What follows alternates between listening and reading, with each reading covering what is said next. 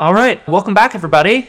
This is everybody. Nobody listens to this. No one has ever heard this show, but we're going to try something new. If you have listened to the first 2 episodes of Bad Startup Advice, just know that the format today is going to be totally different. So if you liked it, too bad. But if you didn't, you're welcome. I don't know why you're still listening, but you are welcome.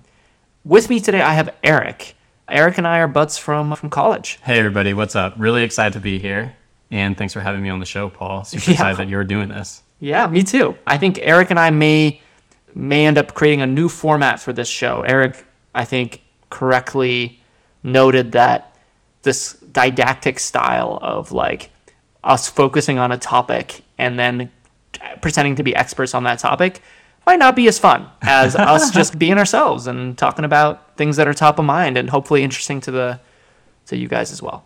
Yeah, it's a lot more work too, I feel. Yeah, also we're lazy. That's the other piece of this. We're incredibly lazy, and so we're going to try something new. What we're going to do today is we each brought a couple of topics that we'll bring up in order and talk about them, but they'll be pretty unstructured. We'll start with maybe introductions, or don't do the classic VC introduction. Just give like an authentic, you're a guy at a bar introduction to yourself. I'm a guy at a bar. First of all, I almost never go to bars. Yeah. All right, you're already unrelatable. Tell us about how you're just an everyman. Oh, man. Yeah, no, I'm Eric. I'm Paul's friend, and I've been living in SF like 8 years now, 7-8 years, and been in the tech scene since we were out of college. So it's really cool to be doing this podcast. I'm originally from around here. I'm from Sonoma County, an hour north of SF. Oh, that's right. Yeah. So I've been here a while, and I like the Bay Area a lot. Eric so we went to college together. We met through swim club. Is that how we met? Swimming? I think so. Okay. Yeah. And I remember, I don't know if I've told you this directly, but I remember you were a college acquaintance of mine who was like just a little bit better than me at everything. I don't know about that. That's how it felt. I remember that's how I felt. I remember thinking like, okay, Eric's, you're a better swimmer than me for sure. So I remember there was this moment, okay, so he's better at swimming than me. Fine. That's not really what I care about though, right? Because I was really into working and I really wanted to like have a fun job. But then Eric became a Google APM, which is like for folks who I think everyone knows at this point. That's like the coolest job that you could get out of college. And then Eric started his company before me and has reached every milestone before me. So I'm being facetious, but there is that element where I think for a long time we knew each other as acquaintances, and I thought of you as the really cool guy that was always doing the things I wanted to do. And now we've become closer friends over time, and we hang out that's good. On weekends. Yeah. If you want to keep compare, man, I feel like you're better looking than me. Oh, that's true. And you're a little taller. True. That's what I have to go off of. I'm going to take that one. I'm going to take the W there. Yeah, you can't teach height. Oh, yeah. No, but actually, this is actually a good topic to maybe even start on. Because I was thinking about this. I feel like this like idea of comparing a lot is pretty, at least I feel like I did that a lot when I was young. And I don't think it's a great way to live your life. Yeah. Yeah. Especially, I think we are a particularly toxic subset of humanity that was forced into an environment like Harvard that was extremely competitive. It was hard not to feel that way when everyone around you felt that way. Yeah. And so I think we probably had a crash land from that worldview. I also think, okay, I'll share a funny story that I was just thinking about. Basically, I remember this one day that I was like, I had this day where I was just like, wow, I'm like not as good at anyone at anything. It was weird. Whoa. Basically, I remember like going to work that day and then just like reading about some competitor who was just like killing it, like way better than so this is more recent. No, this is like a few years ago. Yeah. I feel like lately my mentality has changed a lot. So it's been better. Yeah. But I remember, just reading about some competitor that's like killing it. And I'm like, okay. Yeah. This guy who started this company, he's like younger than me. His company's more successful. Yeah. And it's okay. But that's fine. I go to the gym. I'm like, I'm stronger than this guy at least. Yeah. And then I remember going to the gym and then I was lifting with my other friend and he's just so much stronger than me. Oh my God. Yeah. And I'm like, you know what? That's fine. At least like I'm better at whatever, playing Super Smash Bros. Or whatever. Yeah. And then like he's better at that. I'm getting crushed at that too. So it's I feel like you have to love yourself for who you are, which is like more like the better mentality. For sure. It sounds almost cliche, but it is a lesson that took many and is taking so much time. I think for me, more recently, I've been married for almost 5 years. We both turned 30. I think there's all these things that start to happen. And what my mind always goes to is that we have 60 more years of life. Yeah. And the thing that's really going to matter in 30 years from now is that my back is still good. Yeah. You know what I mean? And it just doesn't. So these things don't matter. Everybody struggles. You have a kid with autism. Just like life is hard and complex, and everyone has difficulties, and it's just so much work to try to. You can't compare. It's not apples to apples. Nothing is. It's everything's so different and difficult, and Yeah. And I feel like everybody becomes very unique in their own way, and you have to discover that for yourself.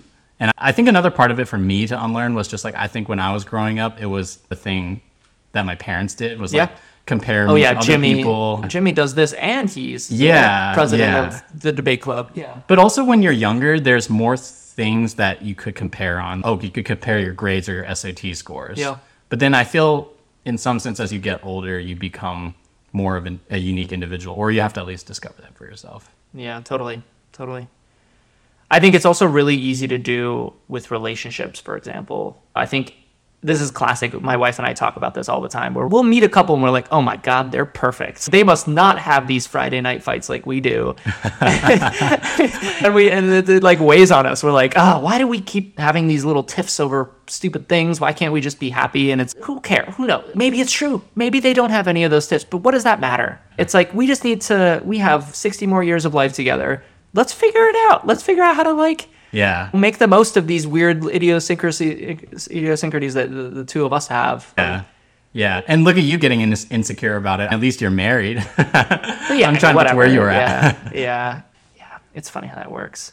It's a very empowering to feel that way, to not be comparing to anyone. It's such a wonderful, incredible place to get to. You have to really retrain yourself though. Yeah. To get, I don't even think I'm there. Of course. And periodically I'll slip back into it. Yeah. Hopefully just over time I do that less often. Yeah. And I'm just a happier, better person. Yeah. But that was a good intro. It's funny. Yeah, I guess this is my first time on the show. So other things about me, let's see. I'm Asian. I guess you can't really tell that maybe from the podcast, or maybe you can. Let me know if you can, if you could read my accent or something. So that's a pretty cool part of my identity that I think about a lot, at least. Really? Yeah. Just what it means to be like an Asian guy in the tech scene. And it also just carries over to just the things I like to do, the things I like to eat. And you're part of this affinity group, essentially. So is that appreciation for your background something that has grown over time, or has that always been part of your personality and your things that you care about? I definitely think the awareness of it has grown over time. Yeah. For me. Yeah. I can't speak for everybody, but at least for me, I think when I was growing up, it wasn't really something I thought about. And now that I'm older, it's hey, this is something that is part of who I am. And it reflects in my friend, my own values, and the way I approach things. Yeah. And I think that's cool. I think it's cool to have that. I think it's cool to have this other identity that it shapes you in a way. Yeah. Did you go to a school where you were the only Asian kid, or were there a bunch? I wouldn't say I was the only Asian kid. There was a few, but it was in Sonoma County. It was like a pretty white, small town. I'm white, by the way. I know you've all been wondering my race. Yeah. Okay, so small school with like mostly kind of white vineyard kids or whatever. Yeah, no, it wasn't. It was a very working class town. It was a public school. Okay, got it. Yeah, and no, but it was. I think it's funny because like when I was growing up there, I never really thought about the fact that I was Asian, and it wasn't until when I was in college that I met other people who were in that kind of similar situation. Yeah. Is it so you use the word Asian, would it be more accurate to say Asian American, or you do really mean like do you feel close to just like people that, went to college in Shanghai? Oh no, yeah, Asian as an Asian American. Okay, for sure. Yeah. Interesting. Yeah. They should even change it. They should call it American Asian. Nice. But hey, I'm not the decider on that kind of thing. Yeah. What are some example, for example, like what's something that later in life you've been like, you know what, I'm gonna just like rice cookers. Like rice cookers are awesome. Sorry for the Be casually racist on your own podcast. Casually racist. I don't know. Are there things that like you stepped into later in life that you didn't necessarily think you would? You gave me slippers when I came in today. That's Asian, right? Is that? I've always been told that's Asian. So I grew up in a household with slippers, and that was because I was born in Japan, and there was this sense of I didn't know you were born in Japan. yeah, just randomly. But that was like my parents were like, yeah, we just do some things in the Japanese way, and I was like, okay, cool. Okay. But yeah, anyway, I'm somewhat multicultural. Maybe I have a tiny whatever. Don't bash me just yet. Okay, but yes, back to the question. So, any examples of how that's manifested? I think most Asians, whether you like it or not, you're part of this affinity group. So I feel like there's just this whole subculture of what it means to be Asian, like whether it's on niche Facebook groups or whatever, not even niche, like just subtle Asian traits, that kind of thing, or TikTok, or now you have all these Asian movie stars and celebrities, and it's just cool to see that representation everywhere and be like, hey, I'm part of this like affinity group, and on some level, that's true. Everybody's different, but on some level maybe you could connect in some way. So I do think it's cool to be part of that, and just to see this group build as a block over time. Yeah. Day to day, I guess I don't think about it actively, but I think there's moments where I'm like, hey, it's awesome that I am Asian. Yeah. That's cool. I've had a similar kind of coming of age arc so I'm Russian, whatever, I'm Ukrainian, and back then it was all the same. And I've also stepped into that more and more. I used to be like, who cares? Yeah. What does that mean? Yeah. And now I'm like, yeah, there are certain cultural things that I do appreciate about that background. It's interesting how that happens. Maybe that happens throughout your life. Maybe there's this coming of age thing that happens in your 20s, early 30s. I don't know. I wonder do you think you'll just get more and more into being Asian over time? It's hard to say. Yeah. Yeah. Like I've started cooking borscht more. Actually? Yeah. And I'm like reading all this, I don't know, Soviet bloc literature these days, and I'm just way more into it than I ever have. I think if you had pointed to younger Paul and been like, yeah, you're gonna get really into this Russian stuff, he would have been like, what? Why? I don't know. That's funny. Yeah. We got a white guy and an Asian guy doing a tech podcast. Yeah, you go. About as NSF. cliche as it gets. Cool. Shall we dive into our fishbowl? I'm down, yeah. You go first. All right, I'll go first. There's been this recent wave of, there's been the PR wave. What is it called when there's like a news wave? Anyway, there's been that. I'm going to cut all this out. Where Charlie from Javis or whatever, the woman who started this Charlie Javis. Yeah, Charlie. Yeah. Okay, her name is Charlie Javis. Her name is Charlie Javis. Okay. Yeah. Yeah, so she basically she had this student loan company, and she sold Frank. it to JP Morgan. Frank, of course, just a single friendly name. That's a classic. She sold it for like 100, 200 million. 150, I thought. 150? Yeah. Okay. To JP Morgan, and then basically the users weren't real, allegedly. That's freaking wild, though, right? Like, how do you get into that kind of mindset to pull that off? It's a good question. On one hand, I agree that it's wild. Uh-huh. On the other hand, I think it makes total sense. I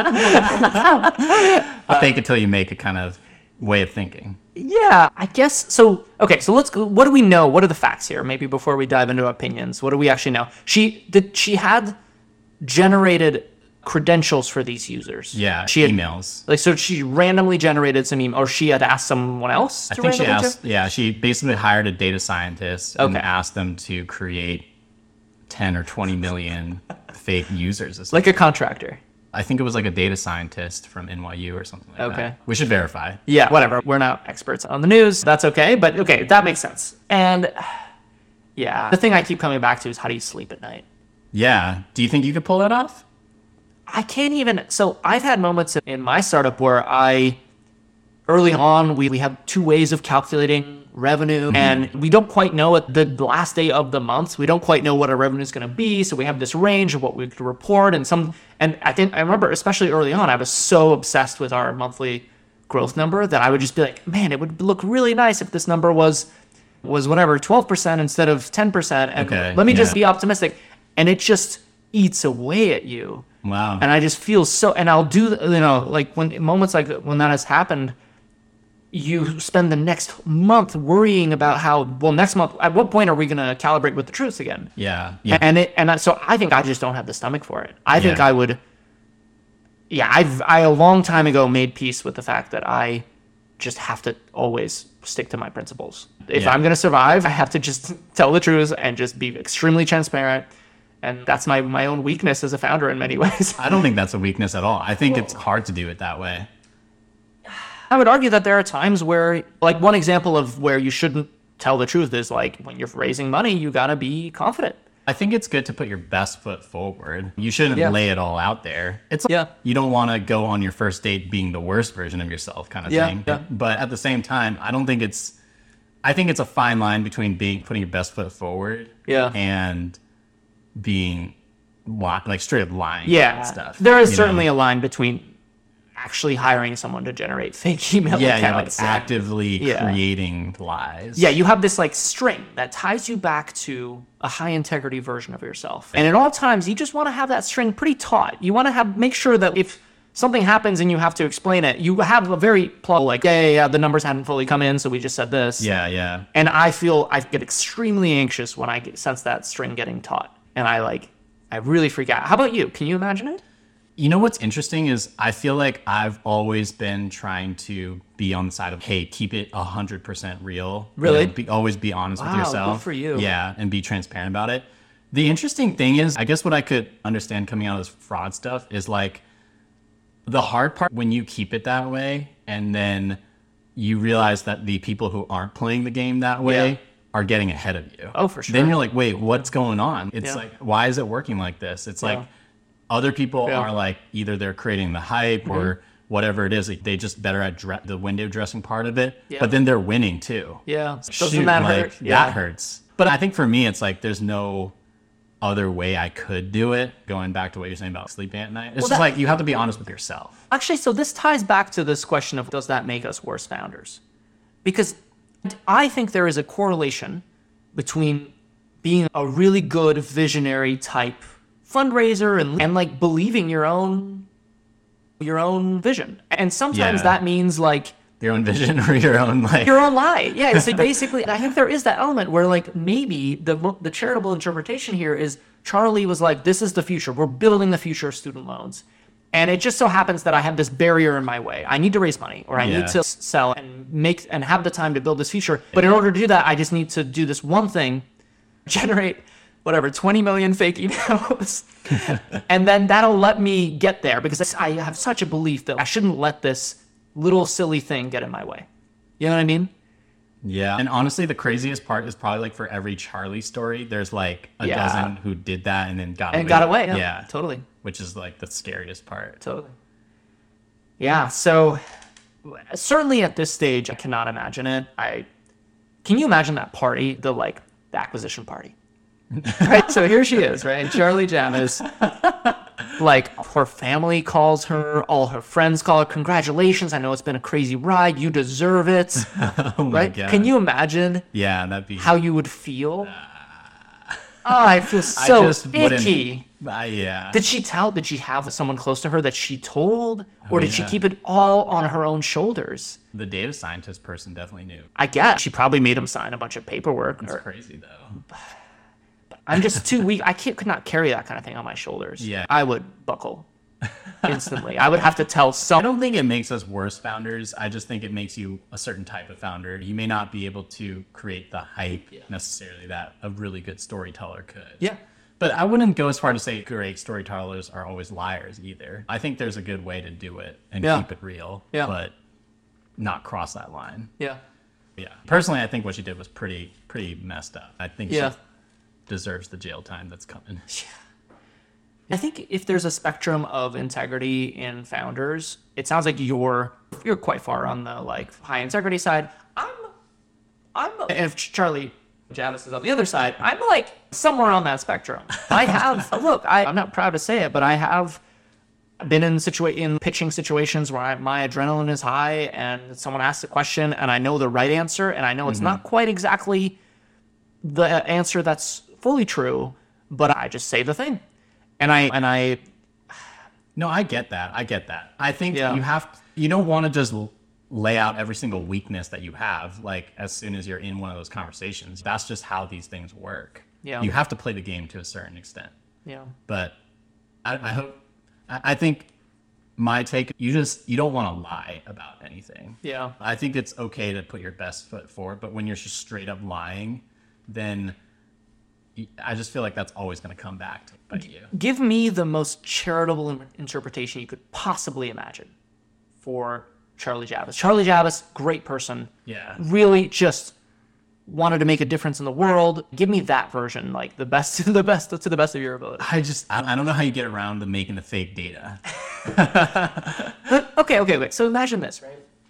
I don't know exactly the state of her company, but maybe it was like on the rock. Maybe it was difficult. She had hired all these people. She loves her team. Yeah. And she was late in talks with JP Morgan. Yeah. She had the like strategy and vision level alignments. She like absolutely needs it to work. Everything's in place. Yeah. Oh, but there's one more thing. Yeah. One more thing. We would like to just, can we get access to that user list? I just wonder if it's like, how could it have been iterative? There's got to be some way if it must have felt iterative at the time. And it was just, she was so close and she just felt, okay. But I feel like these things don't happen overnight either. I feel like it's probably a series of lying to yourself or something that kind of built up. Maybe it was that in the first call, they were like, how many users do you have? And she just choked and was like, 25 million. And then the rest of the conversation, she was like, this won't matter because they're not actually going to buy me. And then the conversation got more and more serious. And then she was like, shit, either I'm a liar or I just do the thing I said. And either way, I think there's going to be more and more stories like this coming out. There's the IRL founder guy. And there's Sam Bankman-Fried. There's Sam Bankman-Fried. Yeah. And there's the Theranos girl. Yeah. I can't even remember her name at the top of my head. Whatever, Holmes. Oh, yeah, Elizabeth Holmes. Yeah. And I just feel, now with the recession and everything, these things are like, everything's coming out. Yeah. It's going to be bad. I get it, but it's going to be bad. And I feel bad for these people. So you talked about them. You think they deserve the jail time. I get that sentiment, but at the same time, I just feel bad for her. I feel like she had some abusive childhood where she was told she wasn't good enough, and then she just needed to. This was her way of proving something to herself or someone, and people should follow the law, and people like this should go to jail. But I still feel bad. Good for you. You've seen the humanity in everybody. Here's to our innovators. Not every experiment succeeds. Yeah. What do you think about, speaking of experiments, what do you think about Bard? I tried it? I tried to sign up and was blocked. Yeah, I just had immediate, legitimate sign-up hurdles. So you haven't tried it? And I haven't, and I heard it was bad. So I was like, okay, that's all the information I need for now. And I moved on. How's it been? I got on with my personal account. I don't think, if you do your personal account, I think it'll work. Okay. Yeah. But they just launched like coding. It's interesting because I think Google they're in a kind of a tough spot. Because they need to keep driving traffic to their webmasters. Yep. And so this Bard thing, it shows you the links. It tries to show you links from where it got the information. Yep. Or it also has a link, search this topic with Google. Yeah. And I don't know. I don't know how well that works. Interesting. Yeah, I mean, they're going to totally cannibalize. There's no world in which this doesn't cannibalize. We actually both run businesses that have a substantial part of our traffic coming from SEO. There's no world in which we're going to get the value that we're getting today if the user never has to go to our website. Yeah, which is scary to think about. Super scary, yeah. Yeah, especially because it was like trained on all these websites, or at least the AI stuff. Totally. And so we're going to have been the suckers. We produced the work and we got nothing in return. Maybe. Yeah. That was a topic on my list too. AI race. We both live in San Francisco. We're both in tech and startups. It has felt, for me, it has felt like the last month and a half has been this maelstrom of the future is here. What are you doing? This is crazy. Like everyone's trying to rush and beat each other to whatever. For us, it was AI accountants, and there's just so much going on. All of our investors were like, "You guys need to be the AI for tax company. If you're not the AI for tax company, someone else will be. Like, get your shit in order." It just felt very intense. How's it felt for you? Yeah, it's been stuff like stuff just happens every week. It's crazy. Yeah. I'm not even sure if I talked about this in my intro. I'm a co-founder at Kapwing. Yeah. We make a video editing website. So it's, I guess there's so much happening in the world of content generation, even like video generation. And I think on one hand, it's interesting because it's still developing. It's still new. So it's like hard to know what exactly is going to happen. And on the other hand, it's frightening because it's like you need to rush to adopt this or figure out what to do about it. Yeah. Otherwise, your competitors are going to do it. Yeah. Or it could just automate away your entire company. Totally, You know? So totally. you never know what it's going to do in the future. So you're scared about that. Totally. I felt both of those things in equal parts, the fear and the excitement. At different times I felt fear, and then at other times I felt excitement. And it was just, I would have investors of mine forwarding me monthly investor update emails from competitors of mine Oh, Jesus. that were just like saying that they're getting really into this AI thing. And he was like, yep, make sure that you beat them to the punch, like stuff like that. Yeah.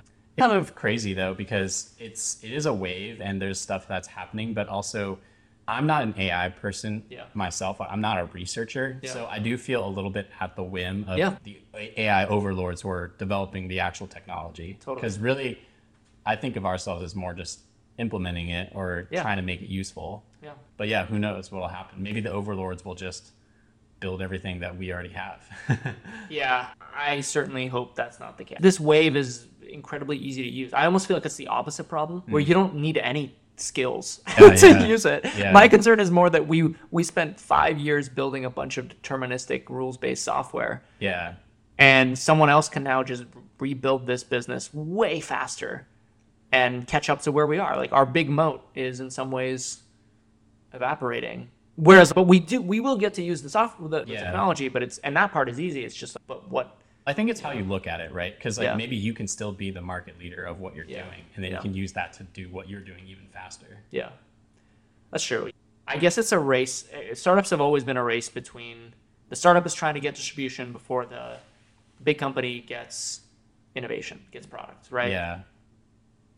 And I'm worried just how, like, this LLM thing is really easy to use. Yeah. So I think that even Intuit and H&R Block are gonna figure it out, maybe before we can reach their scale of distribution.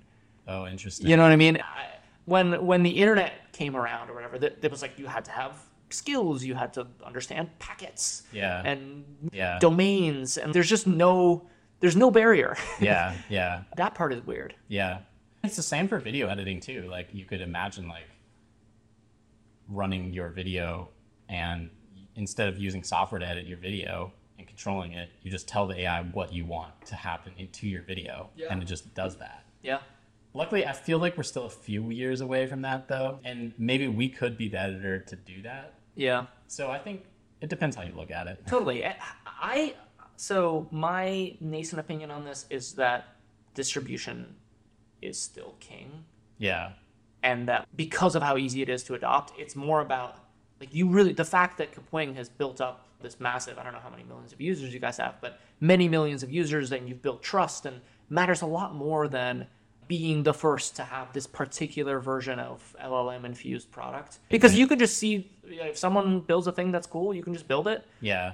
You guys are capable of doing that, and then you'll have the distribution and the product. Yeah. It just doesn't seem like one of those tech waves that's all that hard to, like the whatever innovators, the chasm, what is it called, crossing the chasm, and the innovator's dilemma doesn't seem that powerful on this one. Yeah. Yeah. Yeah, because you could add it to your product. Yeah, exactly. I would much rather be someone who has the distribution right now than someone who has a couple of engineers. Yeah, yeah. Distribution is just the hardest part about anything. Yeah. And it's such a saturated market in almost every area. Yeah. It's hard to really get your message through. Yeah. Why don't we... So we did this really quick context at the beginning where we just did, you're at a bar, introduce yourself at a bar. Yeah. So we did the super casual, like you're meeting Eric and he's a bud. And now let's do the Eric, introduce yourself how you would at a conference or at a professional event. Let's get the, you can brag a little bit. Yeah, just work-wise, so I'm a co-founder at Kapwing. We make a video editing software platform where you can create videos with your whole team. And our whole thing is to help you create more content in less time. basically we know that people want to make videos at the speed of light these days. You got to post it on TikTok, on Instagram, on YouTube. And so we want to have all the tools available for a creator to be able to do that across all the platforms. And yeah, prior to the startup, I was a PM at Google. And yet before that, I met Paul at Harvard. Nice. Still a very humble version of it. You can imagine a version where Eric talks about how his company has, 3 million users or something? How many users does Kapwing have? The company has, I think we have around 3 or 4 million monthlies. Oh, yeah, no big deal. So 3 or 4 million monthly active users, folks.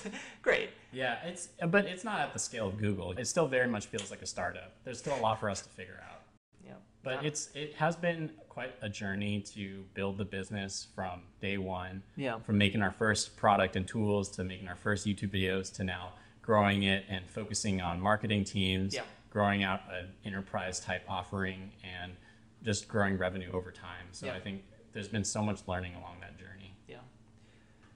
It's an interesting topic because as I watched you do that more professional introduction, you didn't brag nearly as much as you could. And I was thinking about that as a phenomenon where I do the same thing, where I just really hate bragging or like when other people do that. So I give this really low down version whenever I talk to anyone. I usually focus on stuff that's going wrong. I'll meet someone at a party and I'll be like, yeah, I'm the founder and CEO of a tax company. It's been tough. I'll go into this and then they'll walk away from that conversation and be like, oh, this is some struggling founder who has no idea what he's doing. And I'm like, oh, wow, that's what you took away? I thought I was being just authentic and likable. Interesting. Do you ever get that? I just feel like the opposite is so annoying to me. Like I've been to so many of these dinners where people are just talk about their companies and who they know and how they're just crushing it. And I don't know, that kind of thing just doesn't give me energy. I think now that I've been in it for a while. Yeah. I try to I don't like approaching it that way. Yeah. But I could see how you need to in some situations. I think there's some middle ground where you're like, we have, it's been good. In many ways, we are two extremely successful Series A companies that both are like cash flow positive or getting close to it and whatever. And that's like a lot to be proud of. Like a lot of people would look at that and say, oh my God, you made it. Yeah. But it feels so far from that. It really does. It feels so far from that. Yeah. And so I know that just for myself, like if I do the super authentic version with everyone, where if I'm at a party and someone asks me what I do and I give them the super authentic version, that actually drains me because I find myself like this person doesn't need to know. I'm not like, they're not going to be my best friend. I don't need to open up my soul to them. Yeah. Like, that's not really the purpose of that question. They were just being polite. Yeah. So I've been working on a version of, we're founder and CEO of a tax software company. It's been a hell of a ride. Okay. That's literally it. That's it. I just end there because they don't care. I'm just like, if they want to know more, they can ask me more. Yeah. I think that's the way to do it. But a hell of a ride is like enough to both not get me down and force me to think about things. Yeah. But also is not saying that it's not being boastful. It just says it's been a hell of a ride. That's all it is. Kapwing has definitely been a hell of a ride too. Yeah, there you go. Hell of a ride. I like it. Maybe I'll start using it. Yeah, it's been a hell of a ride. And then they can filter out. If they actually want to have a conversation, we can have a conversation. If they don't, that's fine too. Yeah. So, interesting. Thanks for sharing. I think it's also a little different. You're the founder and CEO, and I'm not the CEO of Kapwing.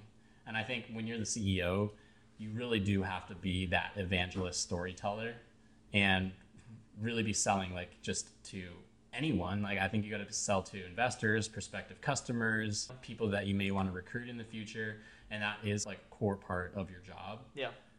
And luckily I'm more on the product and engineering side. Yeah. And I delegate a lot of that to my co-founder. Yep. Yeah, makes sense. It's exhausting to constantly be selling. And it's every day. It's every day, because you're selling it to your own team. Too. Right. So you have to. The only trick is just to have a thing you believe in that's both authentic and motivational. That's startups, though. You have to put in that energy to bring that thing in the world. Otherwise, it's just not going to happen. Yeah. Yeah. That's true. That's true.